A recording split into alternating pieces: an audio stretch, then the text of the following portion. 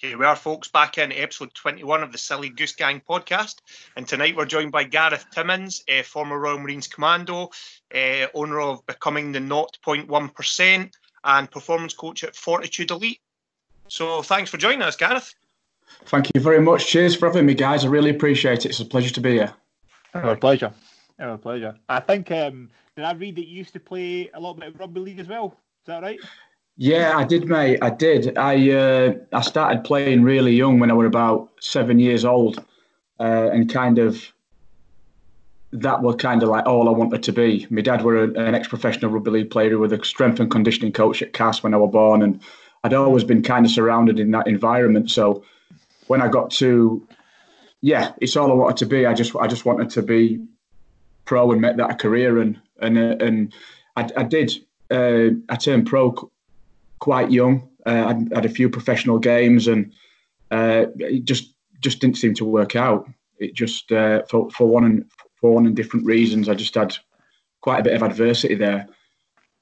It's a proper tough sport. My dad's from Bolton, Gareth. So I was kind of forced to watch some rugby league when I was growing up because my dad said, "Well, if you're from the northwest, you had to watch rugby league." So he made me watch rugby league. So it's a proper man sport.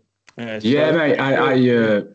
I absolutely loved it. I absolutely dedicated my life to it. I had kind of no plan B. I didn't do very well at school as a result because I thought that's what I was going to do. I was hell-bent on doing it. Went to Leeds, went to Bradford first, and they said I wasn't big enough. And then I went to Leeds, and I had a great time at Leeds. But again, a lot of it's timing, and you have to have a certain element of luck. And looking back, I just didn't have the speed, the killer speed to exploit the game that I needed to at that level. So there were quite a lot of kind of variables that went into it, and I just lost love with the game. Mm-hmm. Yeah. But looking back, that definitely set me up for. Although it was like massive, significant failure in my life, it definitely set me up for going on to the Marines. These, I think, one of these things, and a lot of kids now don't understand this, is those big failures are the thing that push you on. That's what drive you, 100%.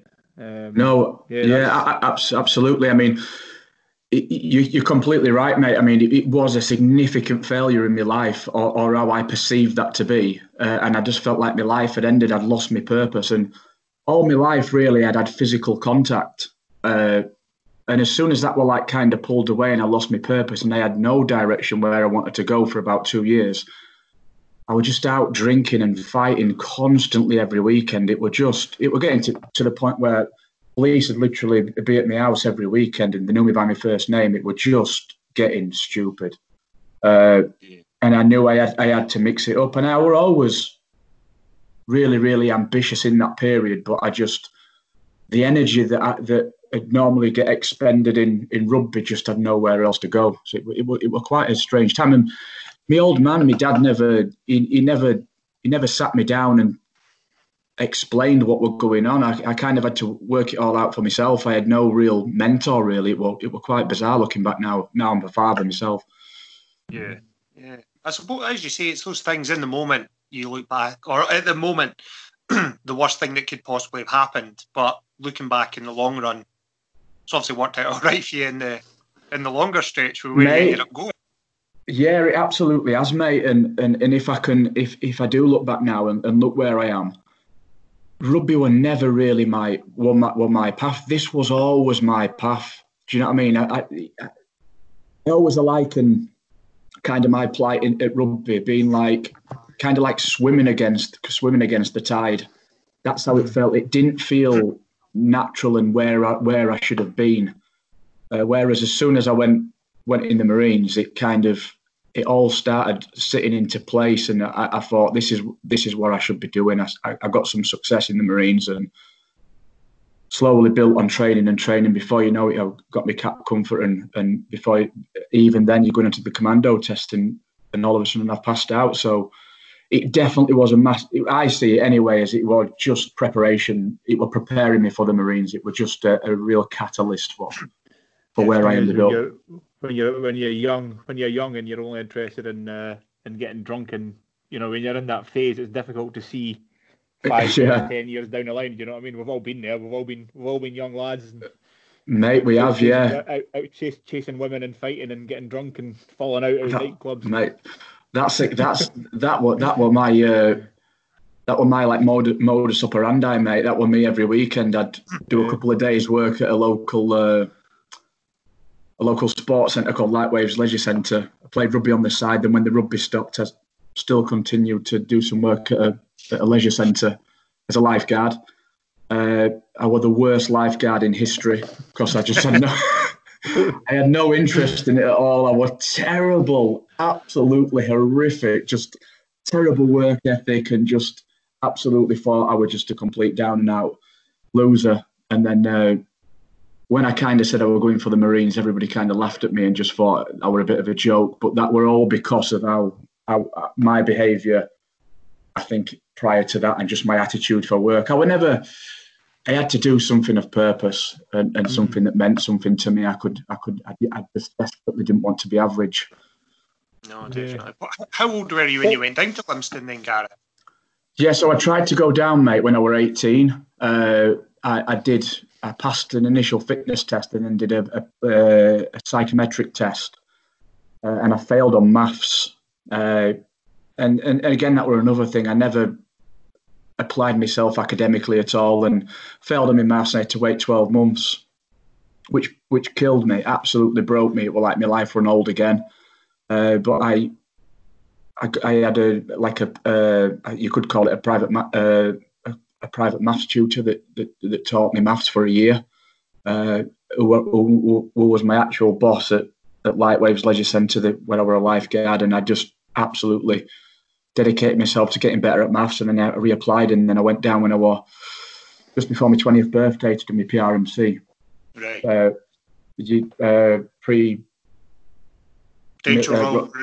Course. Yeah. The only reason I know is I went down in 1999 for it. That's why. Yes, mate. Absolutely. You said in your initial comms, mate. What happened there? Basically, my knees are shot. I've had 13 knee operations between my two knees. Really? I played rugby union as opposed to league, being up here in the Central Belt of Scotland. Right. And basically, I was 14, 15, round about that neck of the woods the first time. Did the old classic, planted a leg to cut inside, fullback came through my knee, my body went one way, the knee went the other, and just destroyed everything in my knee. And same happened to me, mate. Yeah, and then it ACL together. I did my ACL, PCL, MCL, meniscus, all in one. The full menu, eh? And I bet you were like Forrest Gump after, weren't you, mate? It was. And then, stupidly, as you were saying, when you're 16 and 17 and think you know it all the highly paid orthopaedic surgeons in the NHS were telling me to rest for 18 months. 3 or 4 months down the line, I thought, that knee feels all right. I think I can play on that. And I couldn't play on that, but lo and behold, I found it out during the game when I tore it again. So basically, my knees fell apart, So I never ever made it, basically. My knees just wouldn't allow me to continue on. But I still have fond memories of Woodbury Common and the bottom field and Peter's Pool and the sheep dip and the spark tunnels and yeah, it's just next level down there. Yeah. It's just I can remember going down for my PRMC, and you just feel like you're on a one-way ticket to hell kind of thing. And I've always likened it to like being on a roller coaster, really, especially going down to start training, where you get strapped in, i.e. you're on the train, and you're heading down south to Lympstone, and technically you can get off, but you can't, and you're on that one-way journey to just like severe discomfort and an absolute change in your life and your autonomy. It's unbelievable. What was the thing that made you want to sign up, Gareth? Was there something in particular that made you go, I want to go and try this? Or yeah, it was. Well, my dad was. My dad spent 17 years in the Navy. He were a PTI and a diver, and my mum was also in for 5 years back in the day in the Navy. She were a Wren, so I kind of knew that. Obviously, that's what they'd done. It would never rammed down my face to go in the military. I'd always said no up until I actually kind of pulled the trigger on it. But my granddad had always said, look, if rugby don't work out, you want to think about the Royal Marines. But it just seemed like an impossible task kind of thing. It just seemed quite impossible and daunting. I didn't really give it much thought. And then two things happened, really. I watched a film called Antoine Fisher with Denzel Washington in, believe it or not. And I really liked that. And that was about Navy life. And then one day I was sat with my best friend, and we'd been drinking all night. And I mean, this were about 6-7 o'clock in the morning. And we were like flipping through the channels, and Sky News came on, and it showed you Royal Marines or SBS looking for Saddam's sons. And like football weapons and everything, and I was just like, that's 100% what I want to do. That's what I want to do. I want to go straight out to war. And literally the next day, I phoned Leeds Careers Office up and started that process. It was as quick as that, and just that kind of one exposure to Sky News kind of changed my life, really. That's crazy. It's one of those things that, like you've almost said, it was almost like it was your pathway. That you were always going to dig that, whether you know. Mate, I honestly think I was. I mean, I'm not a religious person at all, or into kind of anything like that. But it just seems like fate, and there's a lot of things that have happened in my life that are just like it just has to be meant to be. I've got no other words for it, and I just think that I'm so grateful that it didn't work out at rugby, and that I had that really, really early like failure, if you want to call it that, adversity, and that I went on to doing what I'm doing now, because with Becoming and Fortitude and bringing the book out, it's just, for me, I've got so much passion in that, and my rugby career would have finished now with me being 35, and there's not a lot of options for ex-rugby league players unless you've been significantly successful and you've done well with your money. But everybody has to go on and work, and lads do struggle. And I don't know, mate. I just feel so grateful that never happened, and that I did take this route, because I'm truly grateful for that. Yeah, it's I can kind of relate to that myself. I had some friends die when I was 18. I went on a downward spiral for a few years, and and I had one of my best friends. He eventually got me to go to boxing, and, right. So I went to boxing, and like you're saying, things that, you know, when you first start, you go for your first session, you can't skip, you can't do anything, and you're very true, mate. This seems really difficult. So kept working away, and it just started feeling natural. And then, 4 years later, I'd boxed for Scotland and stuff. I've got a sparred army team and all these kind of things. I know a lot of those guys. That's amazing, mate. Amazing. And then from there, just exactly what you're saying. Everything from I got bored of boxing in the end, but all those, overcoming all those obstacles and it gave you the confidence then to go. I could run a marathon. I can do a triathlon. I think I could try jiu-jitsu. And then you start going, and then it transfers into everything. You go, well, why can't we do a podcast? Why can't I? Mate, it's absolutely true, lads. It really is. Confidence is absolutely the catalyst, and eliciting that confidence and building on it is the power of that is unbelievable. I mean, when I launched Becoming, the 1% in the book, I did it after a few drinks one night. I had a bit of Dutch courage, and I thought, I'm going to launch it, because the risk in terms of people looking at my content and passing judgment on my interpretation of training, for me, is massive, because people can be like, you're talking shit, mate, or really criticize me. So I kind of press send on the book, and it went absolutely nuts. And that then gave me the confidence to start posting a bit of content. And then once people were like, this content's mega, like it's brilliant, that then gave me the confidence then to keep going and going and going. And that's kind of where I am today. I mean, if not, it's just a series of small events where you build your confidence and you get that momentum. But you do have to kind of come out your comfort zone a bit, don't you?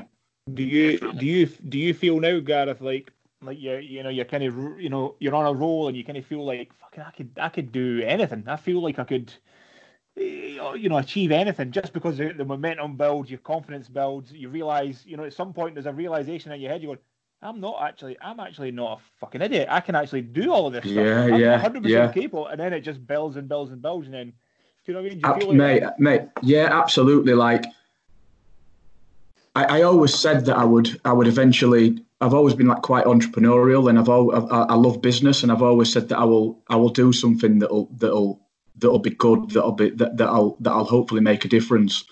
And this is it. It's completely blindsided me. Like the book, whenever, if you would have said to me in school that you'll write a book, you would have been absolutely joking. I couldn't read until I were about, I don't know, 8 or 9, 10 years old. There used to be like a special bus that used to rock up for me, and I'd get on this white transit van, and it used to take me to a secure reading unit in Crofton.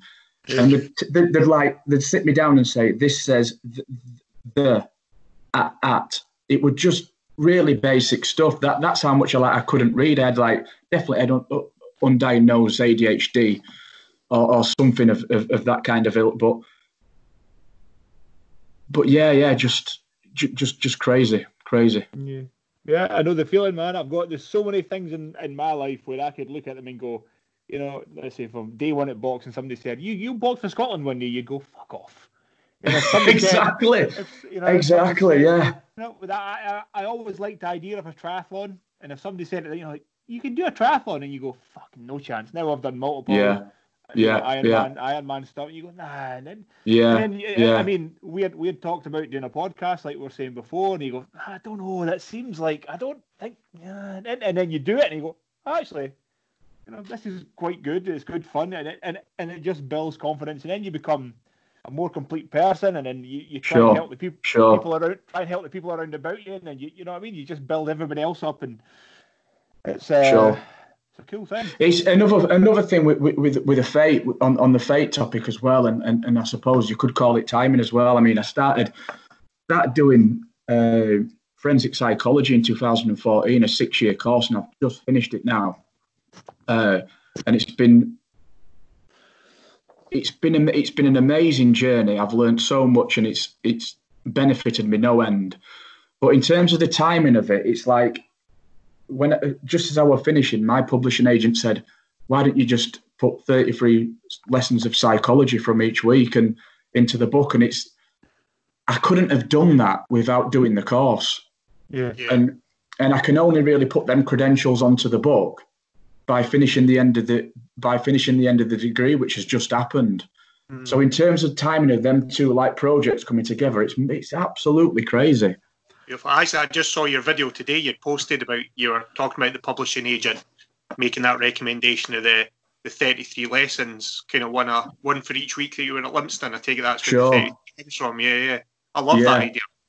Yeah, it's. I mean, what happened was, it took me years to get a publishing agent. I first sent off to publishing agents out of a massive book called The Artist and Writer's Yearbook. It's like the Bible, and a bit like a Yellow Pages kind of thing. And you have to go through and you highlight people that are into your genre, or and then you send off they've all got particular submissions that they want to see, first couple of chapters or a cover letter, a synopsis. I sent off to 50 people and got no response.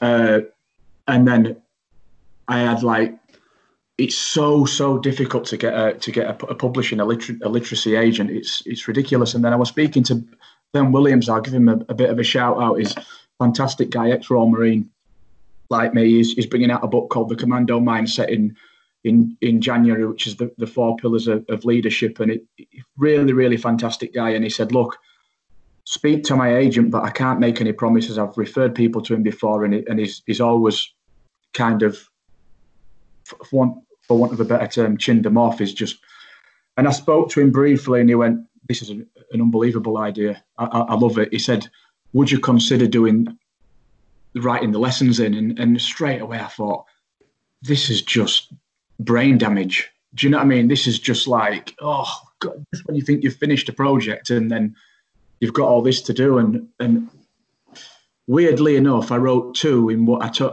lessons in one day. And straight away I thought, this is going to be unbelievable. It just, like the first week I discussed Recruit Nero, who were a big 6'4" guy with his 2 front teeth, missing boxer. And I've just put like Recruit Nero and the construct of masculinity. Then I broke masculinity down and how it can provide a false element of perception and stuff. So it's just made it multi-layered now. It's just really brought it to life. Yeah, sounds good. That's interesting.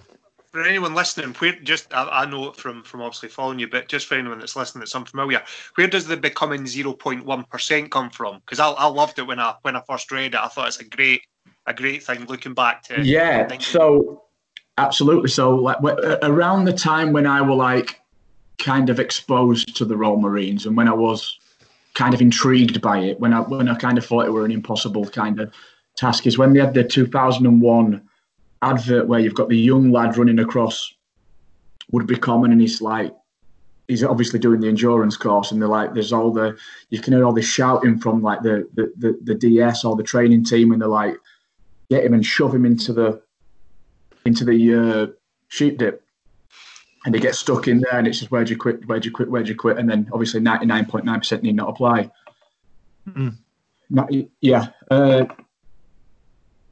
So I just had a thought. I just thought, well, I'll call it becoming the 0.1%, because I think at that time the stats were that when somebody walked into a careers office or called a careers office up, there were a 0.1% chance of them getting a green beret come the other side. It were an actual statistic, and I thought there were no greater name to call it that.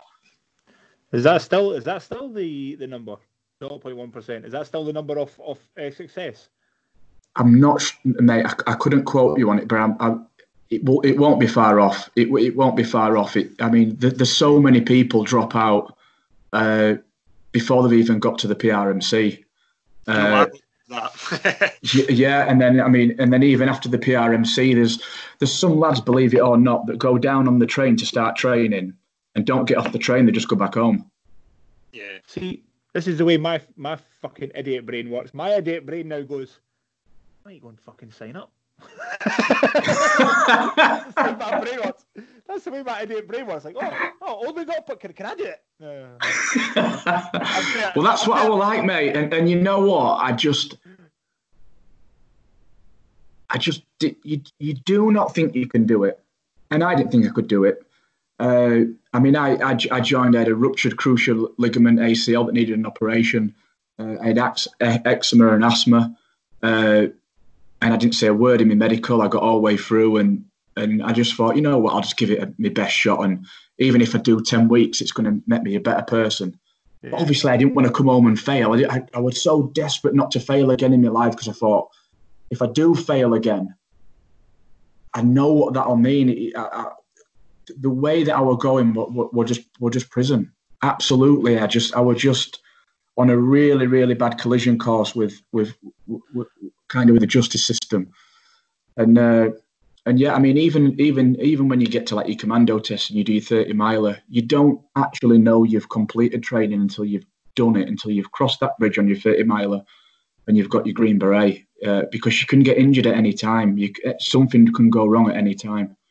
What are you carrying on that? I see you got a full pack on with yeah. So on your commando, when you do your test, you've got 21 pound plus your weapon. Problem is, I mean, as soon as you go through like Peter's Pool or like through the sheep dip, everything just fills up with water and you weigh an absolute ton. Yeah. And at the start of training, if somebody puts 21 pound plus a weapon on you in boots, to think that you have to do all your testing that way alone is just mind-blowing to you. It feels impossible. But to answer your question, mate, on the 30 miler, I had around 51, 54 pound plus my weapon. Yes. And I had an hour's sleep just before 30 miler because I was that kind of anxious. And kind of the mentality that I were at, I just thought, I don't care if I don't go to sleep. I'll still do it. I'll still give it my best. And after the first mile, I was absolutely in the hurt locker. Mm. You kind of like go up a hill that veers off to the right, and just my shins and my ankles and my legs were just horrendous.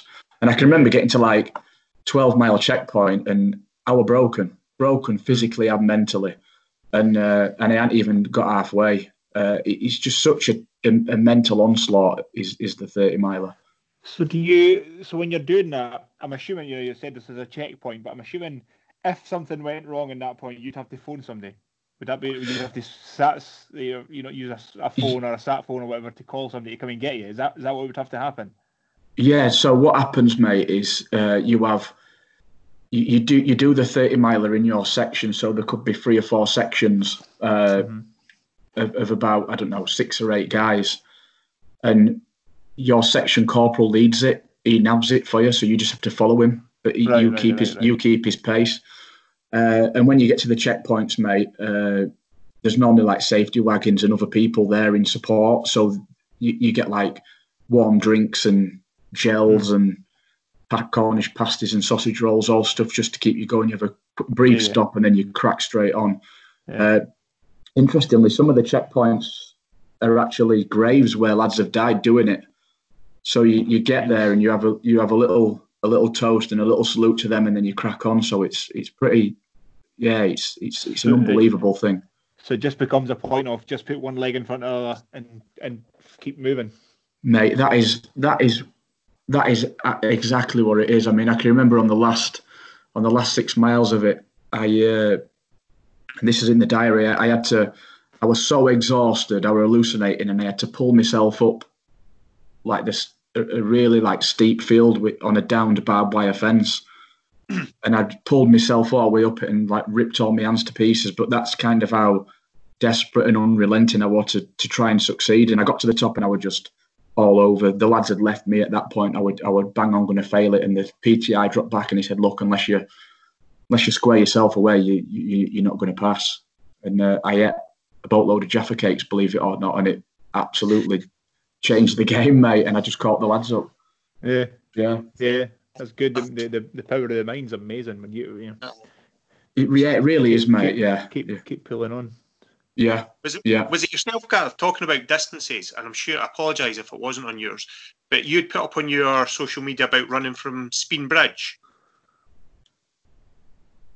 For the Commando Memorial. No, I must have been. Oh, yes, I did, mate. I did. Yeah, I did. Spinners. The only reason I bring that up is because absolutely, yeah. My granddad was in the Marines for 28 years, which is where the kind of inspiration for myself came from. And it was during the Second World War through the 50s and into the early 60s. And I remember him telling me when I was like a tiny little kid that he did the run from the train station. From the train station, yeah. In his parade up to Atnacarry. Oh. He did it in his parade boots. I remember him telling me. Mate, I know that area amazing. Where do you run from?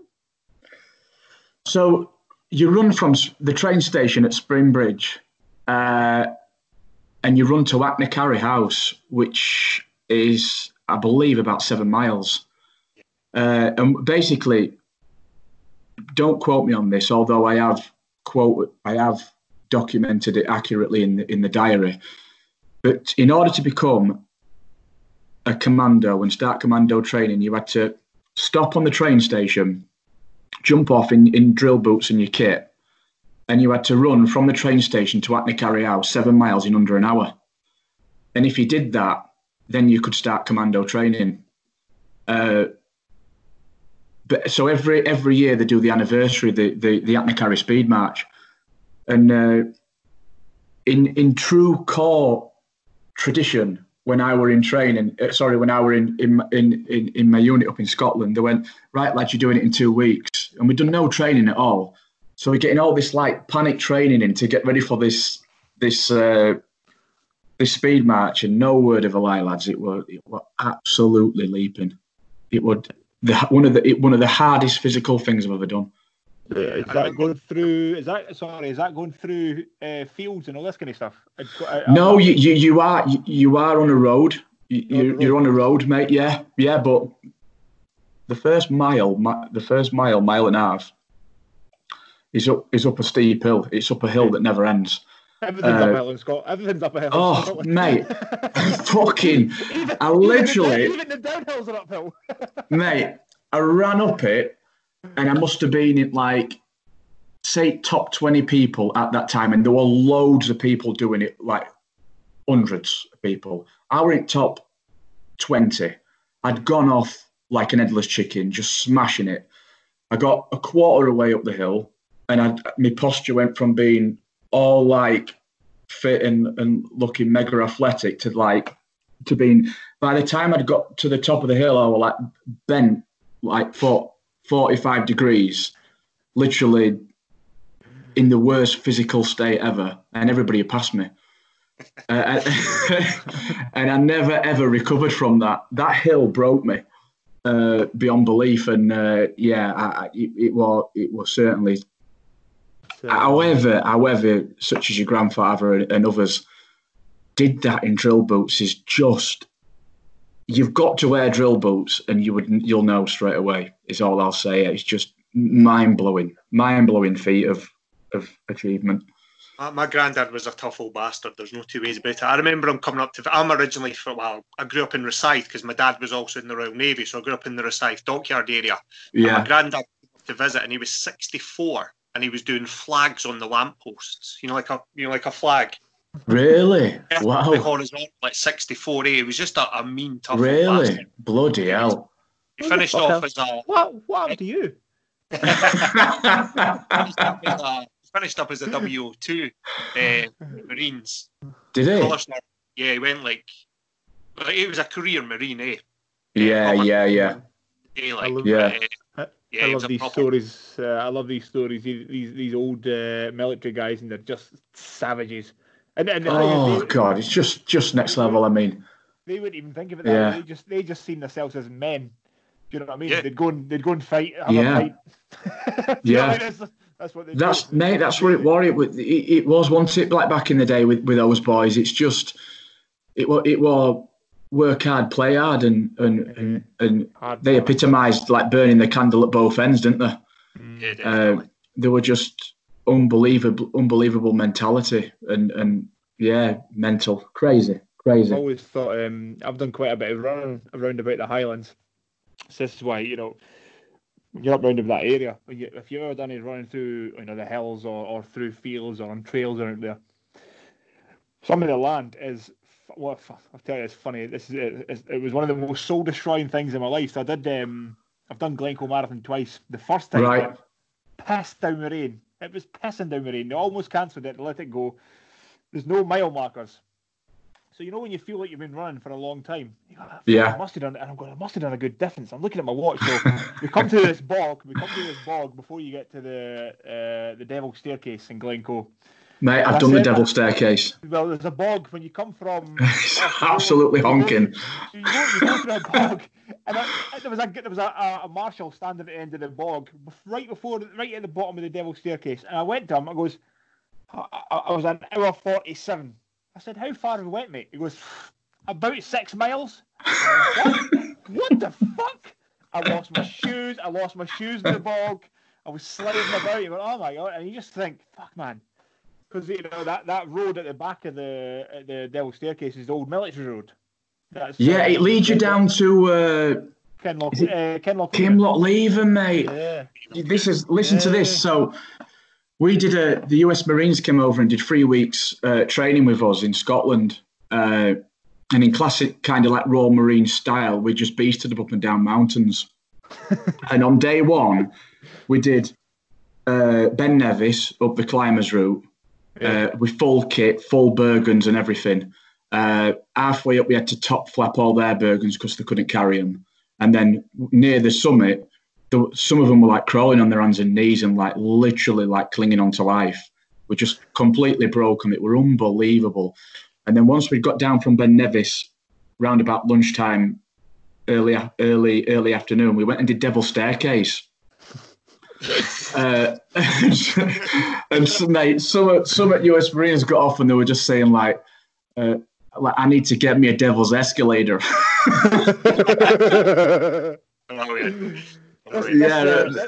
This is a nice segue.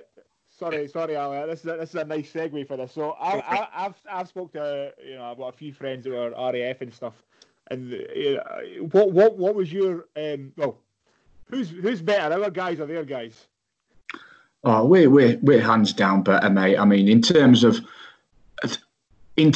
being the complete soldier and the mentality and that robustness and that resilience and that ability to crack on when the chips are down, to be effective with limited kit. Is what separates us from anybody else in the world. I mean, the Americans, they've got all the kit, they look amazing, they've got all the best weapons. This is what my pal. Yeah, I mean, when we were going up Ben Nevis, sorry mate, when we were going up Ben Nevis, they were just like saying like, why are you doing this? We just get helicopters. They're just like saying, they're just saying, you're fucking stupid. Why would you do this? And I think it's perception of events as well, in terms of they're like a kind of a shoot first and think later kind of mentality, and I say we're hands down better. We're not. They are good. They are very, very good. I mean, we went over there for 3 weeks and we did some training where we were fighting in urban areas in Quantico, Virginia, in mock villages, and they were absolutely superb. The US Marines were superb. The lessons that they learned from Fallujah and from Iraq and how they applied them to their training we learned a lot there. Do you know what I mean? I don't want to take anything away from them. They were absolutely superb with kind of contemporary urban warfare. So what my friends have told me. So one of my friends was a weapons technician in the RAF, and a few other guys who are in the army and stuff, and a few other guys who are in the RAF. They've all said to me, they've got all the kit. They've got all the kit in the world, the best of everything. Our guys are fucking better. Yeah. I just wanted to hear it from my Marine himself. That was all. Yeah. It's completely true, mate. It's completely true. It's that. It's having that ability to cuff it, to just be like, just to get on with it. It's all mental, and just because we're always a country, like the same example with COVID and NHS, no PPE. You're having to like bastardize everything and just crack on with whatever you can get your hands on. It's we've never got enough or the right kit. It always happens after a big event, like after this COVID now, there'll be PPE coming out of people's ears. And it was same with Afghan. Afghan kind of exposed the British military in terms of our kit. It's a hell of a lot better now. But we are always behind. We're always behind the curve in terms of having the right stuff and the best stuff. We always have to make do and get on with not the right equipment. And that is what makes us the best. Yeah, definitely. So you were saying, were you based at 4-5 in Arbroath then, where you've been talking Scotland?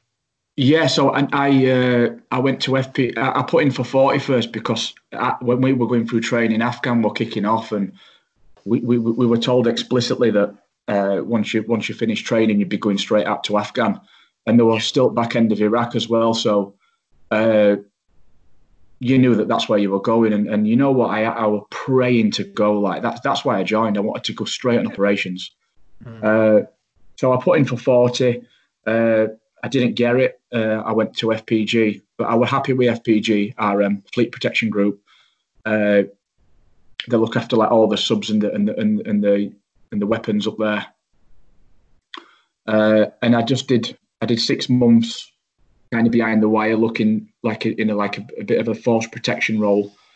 And then I went on like a small selection to go on FSRT, Fleet Standby Rifle Troop, which is like a non-compliant boarding element to the Royal Marines, which you're like readily deployable and available for anything that happens, security or military. And I had a great time on there, mate. Did some good ops and stuff. Yeah. So was that Faslane then at the time? Faslane. That's right, mate. Faslane. Yeah, mate. Yeah. I've got a couple of mates that joined up not long after me, but they were 4-5 at Arbroath, so I just wondering if you'd ever cross paths with them potentially. Yeah, no, I never went to 4-5, mate. Okay. No, I couldn't. I had a bit of a strange experience in Scotland. And I know it's kind of our fault. No matter where you go, we just tarnish and destroy the local people, and they absolutely hated us. Do you know what I mean? You guys absolutely hated us, and rightfully so. I mean, as behaviour and conduct in these little areas where camps are is terrible. I've got quite a few friends in Arbroath, and they always told me that when the lads came out from Condor, it was fucking carnage in the village. Fucking carnage. So it's just fucking crazy, mate. Yeah. But then you can't expect to do what you guys are doing, and knowing you're going to deploy to Afghan or something like that. You've got to be a little bit fucking crazy to want to do it, to be excited to do it. So what do you expect when you get guys like that? Alcohol. Fuck, it's going to happen. You have to be a little bit on edge, I suppose. Yeah. Pressure. Yeah, absolutely. Absolutely. I think the drinking culture's changed a lot. I mean, when I started in the Marines, it were encouraged to be a social hand grenade in the Marines. It were just it were literally go out, drink, and just get involved in anything. You kind of felt like you were above the law. It was mental. It was just crazy. I mean, lads would come off the piss at 6 a.m, still in the going out shoes, the jeans and the shirts, and they'd have to jump straight in and do a troop run in what they were wearing from the night before, absolutely out the red on drink. It was a crazy culture back then, and I have heard it's all changed, and maybe it can only be a good thing, really. So I own a car recovery business, Gareth. So I pick up cars for insurance companies when they've been crashed, and I am fairly regularly at Lookers, fairly regularly at Lookers, and it's always lads that have had an accident at fucking 3 o'clock in the morning and put a car in the field and all this kind of stuff. So really, I'm not sure how much it's changed. Oh, right. I'm not sure. I'm at army bases quite fairly regularly. I mean, ultimately, I've wrote about this in the book as well. When you get a lot of lads together, like rugby lads, lads in the Marines, when you get a bunch of lads together that are all of kind of the same mentality. I hate to word the word alpha male, but that kind of hierarchy. Everybody's trying to establish their own how masculine they are and the power and within the group. Drink always comes into it. Yeah, absolutely. And it just does. It's a strange thing that happens when you get a group of men together. But interesting, mate. It doesn't surprise me at all. It doesn't surprise me at all. No, I'm fairly right. It's one of the funniest things you can do. So whenever I go in someplace, wherever I'm going for work, I'm always nice and friendly. How you doing? You have a joke. If you go to these places. So the first time I ever went to Lookers, the guy said, "Stand over there, take a picture." Stand like that, take a picture, and said, the guy took the picture. Went, you want me to sign it for you? As a joke. You're just trying a little icebreaker. He just straight face, no smile. There was no humour at all. It was like, no, just straight. No, I don't. Oh, all right. It's not that kind of place, then, is it? But the guys in the gatehouse were so serious. So serious. Yeah. Once you got inside your pass, everybody's fucking about and joking and laughing. And the guys in the gate were at every base that I've ever been in are super serious. There's no messing about with those lads. But the guys inside are fine. But it's always funny when you go to a gatehouse. It's very, very. I suppose they have to be serious, don't they? But yeah. Yeah. It always makes you laugh when you're trying to have a joke and somebody just shoots you down with a fucking death stare and you go, thank you for your service. I'll put myself out. Yeah, right. Yeah. Taxi. So, how many tours did you do Afghan? Yeah, so unbelievably, mate, I missed Afghan. Yeah, I did. I went to Iraq twice. I went to Iraq first when the lads got captured by the Iranians. So I went out within 24 hours after they got taken, and then I went again and I escorted some logistical kit, some like weapons and transport from Malta into Qasr. Then we did some training with Iraqi Marines. Did a bit of a training element there, and then I did some counter-piracy stuff off coast of Somalia. I did once. I was in when we were in Cyprus in Akrotiri. I literally got so fed up, and I phoned my old sergeant major up at FPG, and I said, can you get me a draft so I can get out to Afghan? And he said, where do you want to go? And I said, I want to get out of Scotland. I want to either 40 or 42. And he phoned me back and he went, I can get you to 45 straight away. You can literally go next week. And I said, I just didn't want to. I wanted to get out of Scotland and just go head south a bit. And yeah, I kind of dodged it.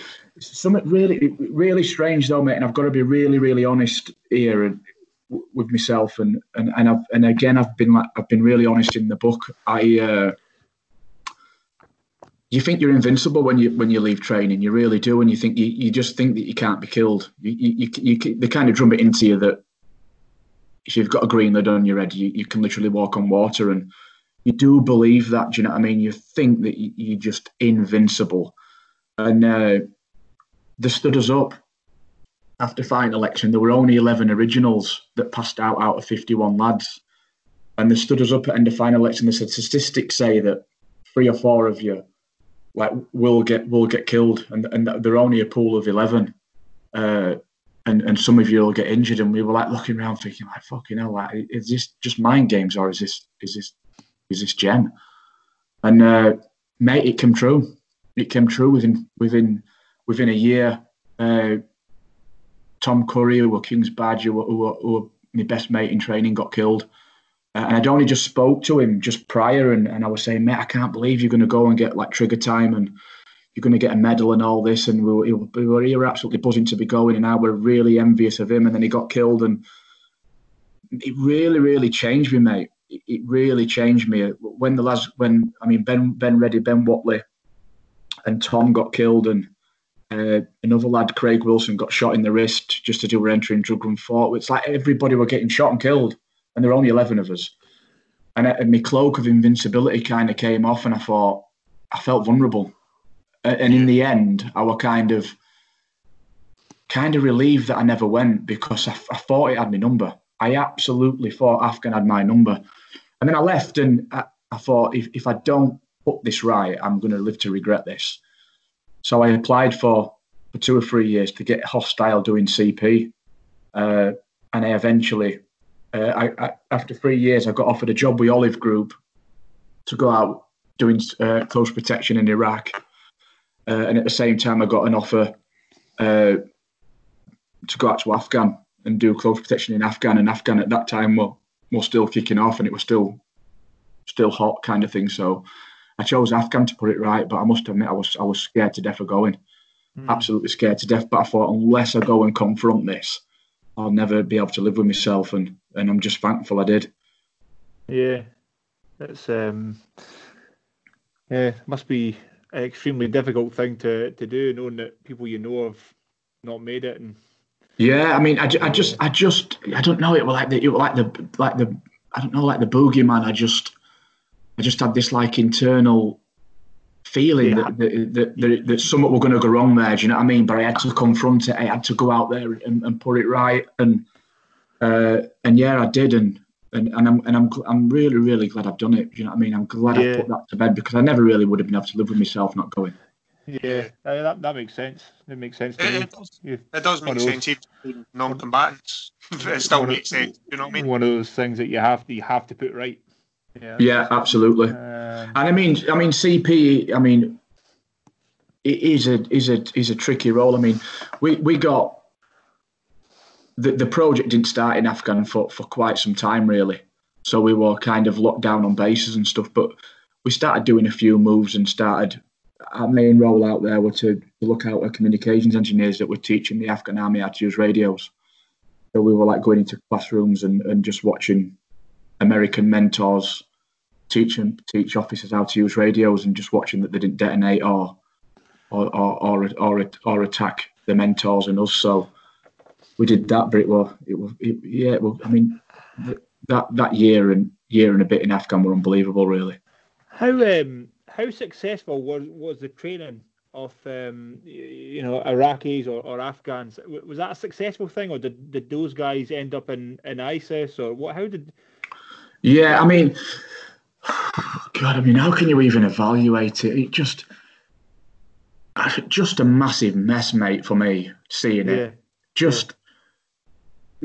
There'd been a lot of training invested into them. There were crates of weapons that were getting delivered just as I left Afghan in 2014, and comms gear from America, like crates and crates of M16s and M4s for the Afghan National Army, and they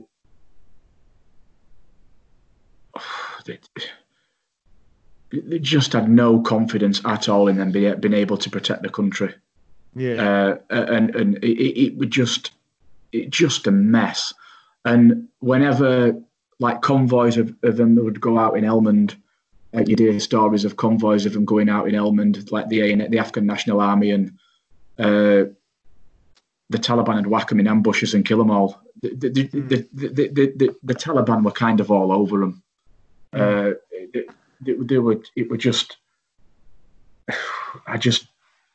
I personally do not know what was achieved in Afghan in 10 years. I don't know what was achieved. I don't think you can call it a success at all. Yeah. No, certainly looking at it from an outsider's point of view, obviously, it definitely looks like it's been a bit of not even a stalemate, I suppose. It just seems to have not really changed a huge amount, unfortunately, when you think of It doesn't change it, mate. It doesn't change it, mate. I mean, it's really strange, you know. I've been to all the Middle Eastern countries. I did 2 years working in Egypt during the revolution and stuff. And Egypt for me is kind of like the most deprived, and it's very mucky. It's just a very awful place, Egypt. It's the worst place I've ever been in my life. Put it that way. Afghan could be good. It could be all right. Do you know what I mean? If the people were given a chance and they could get themselves right, it could be all right. It's nowhere near as bad as Egypt in terms of how it looks, and they've got some. I mean, I got a helicopter from Gardez, a small camp in the mountains, to a few other camps, and then back to Kabul, and some of the scenery is unbelievable in the mountains. It's unbelievable. It could be a beautiful country, but they're so stuck in the past, and kind of cut off from the world that it's just very difficult for them, I think. And you're trying to, America and Britain were trying to change a country that is just not ready to change. That's it, mate. It is. I mean, it's they don't want to change. Yeah. We're trying to change a region, a country, a part of the planet that doesn't want to change, really. And Afghan is definitely so far back in time. It's trapped in. It's prehistoric. It's crazy. I mean, they're on horse and cart, and it's just mental. It's crazy. Trying to place a democracy and a Western government into a country where they are on their donkey going to get water. It's just like, what? Yeah, mate. It is. It's absolutely that. It's and I had the same kind of feeling in Iraq, mate. I just looked around and I just thought, what are we doing? Yeah. Like, what can possibly be achieved here? What is what are we doing? I just baffled me. Yeah. Other than obviously it highlighted the issue with kit, and our guys are obviously now very good at, and not urban these Yeah, I mean, there was so much learned, I think, in Iraq in that sense, in terms of fighting in built up areas and stuff, and there were so many learning points from errors that were made. I think looking back on it, it were a complete farce, Iraq. I suppose it is. I know we're kind of winding down because I know you're needing to get off, Gareth. But just before we go, I've again read the story on your social media, but you mentioned a few times your book and the diary that formed the basis of it. Do you want to talk us through how the diary appeared in your life and the story? Sure, mate. Sure. So obviously, I've told you about my schooling and stuff and my lack of reading ability, and how it just came out the blue. But I literally, when I was going down to start training, my mum and my uncle took me. They were in tears, and just before I got on the train, she took me a diary and just said, "Write something down, anything, just in case times get hard." And my mum were always a bit like that, just a bit too emotional, and I was just like, "Fucking shut up." And it were a bit like that, and I was like, "All right, give it here." And I took the diary off her and kind of discarded it, really. And then on the way down, I had a couple of phone calls off people and wishing me well and stuff. And I just opened it and just wrote in it how I was feeling. And just from that moment on, I've got OCD to this day, but I always have done. I don't know whether it started with the rugby and stuff, but a bit OCD. Once I get into these habitual behaviours very, very easily, whether they're positive or negative, and I just maintained it. I just felt compelled to maintain it, and I did it every single day. And once I'd done a week, I just thought, I can't not do 2 weeks. And then before I knew it, again, I just built this momentum. And looking back on it now, and some of the stuff I've wrote in there, it's just pure gold. It's just class. One of the entries is where we're at bottom of Heartbreak Lane, and a bit of mud gets kicked onto Bondi, the PTIs, like Reebok Classics white ones that all the PTIs wear, and they were spotless, like nothing was on them. This mud falls onto it, and he's like, no, what is this? And he calls me out, and he's telling me, he calls me out, and I have to tell the mud off for landing on his shoe, and it's just superb. Do you know what I mean? It's just like all little stuff like that you just miss. Like, there were some flies left on the windowsill, and one that lad had to eat them because 2 flies had died on his watch. And it just, do you know what I mean? It's just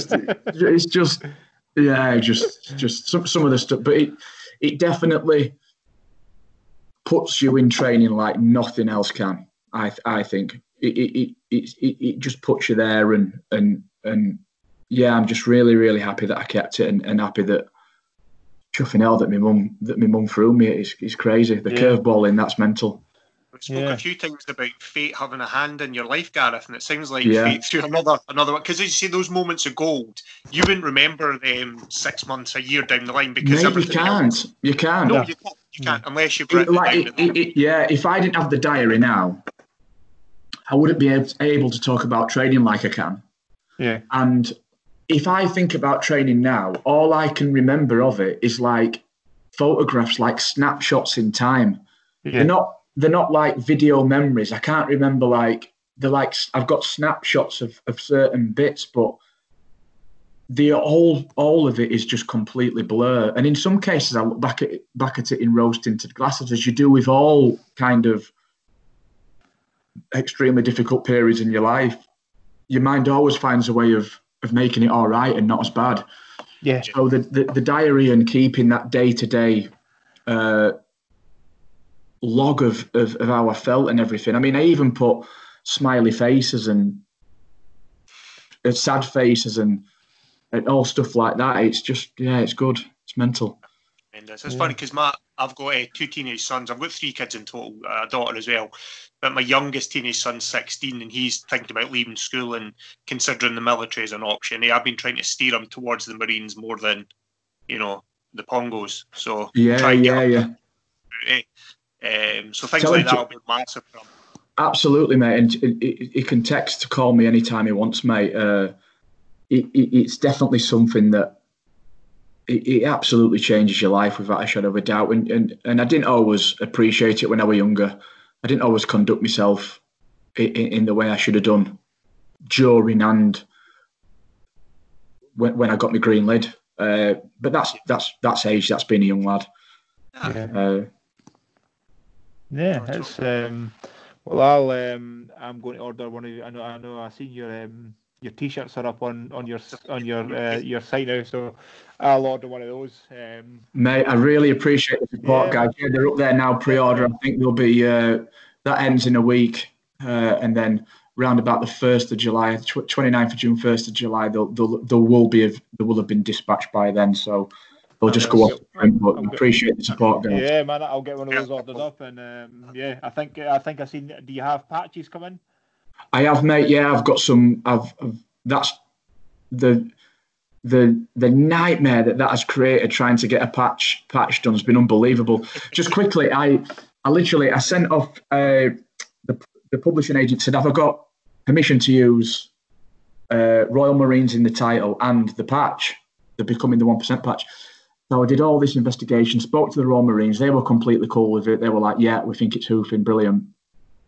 And then I got in touch with the MOD copyright, and it went a bit nuclear. And they were saying, you can't use it, you're ripping it off and all this and all that. And they got in touch with a lawyer. So I've been on with that for about 4 or 5 weeks. But literally about 2 weeks ago, they came back and said, I can use everything. They're happy with it.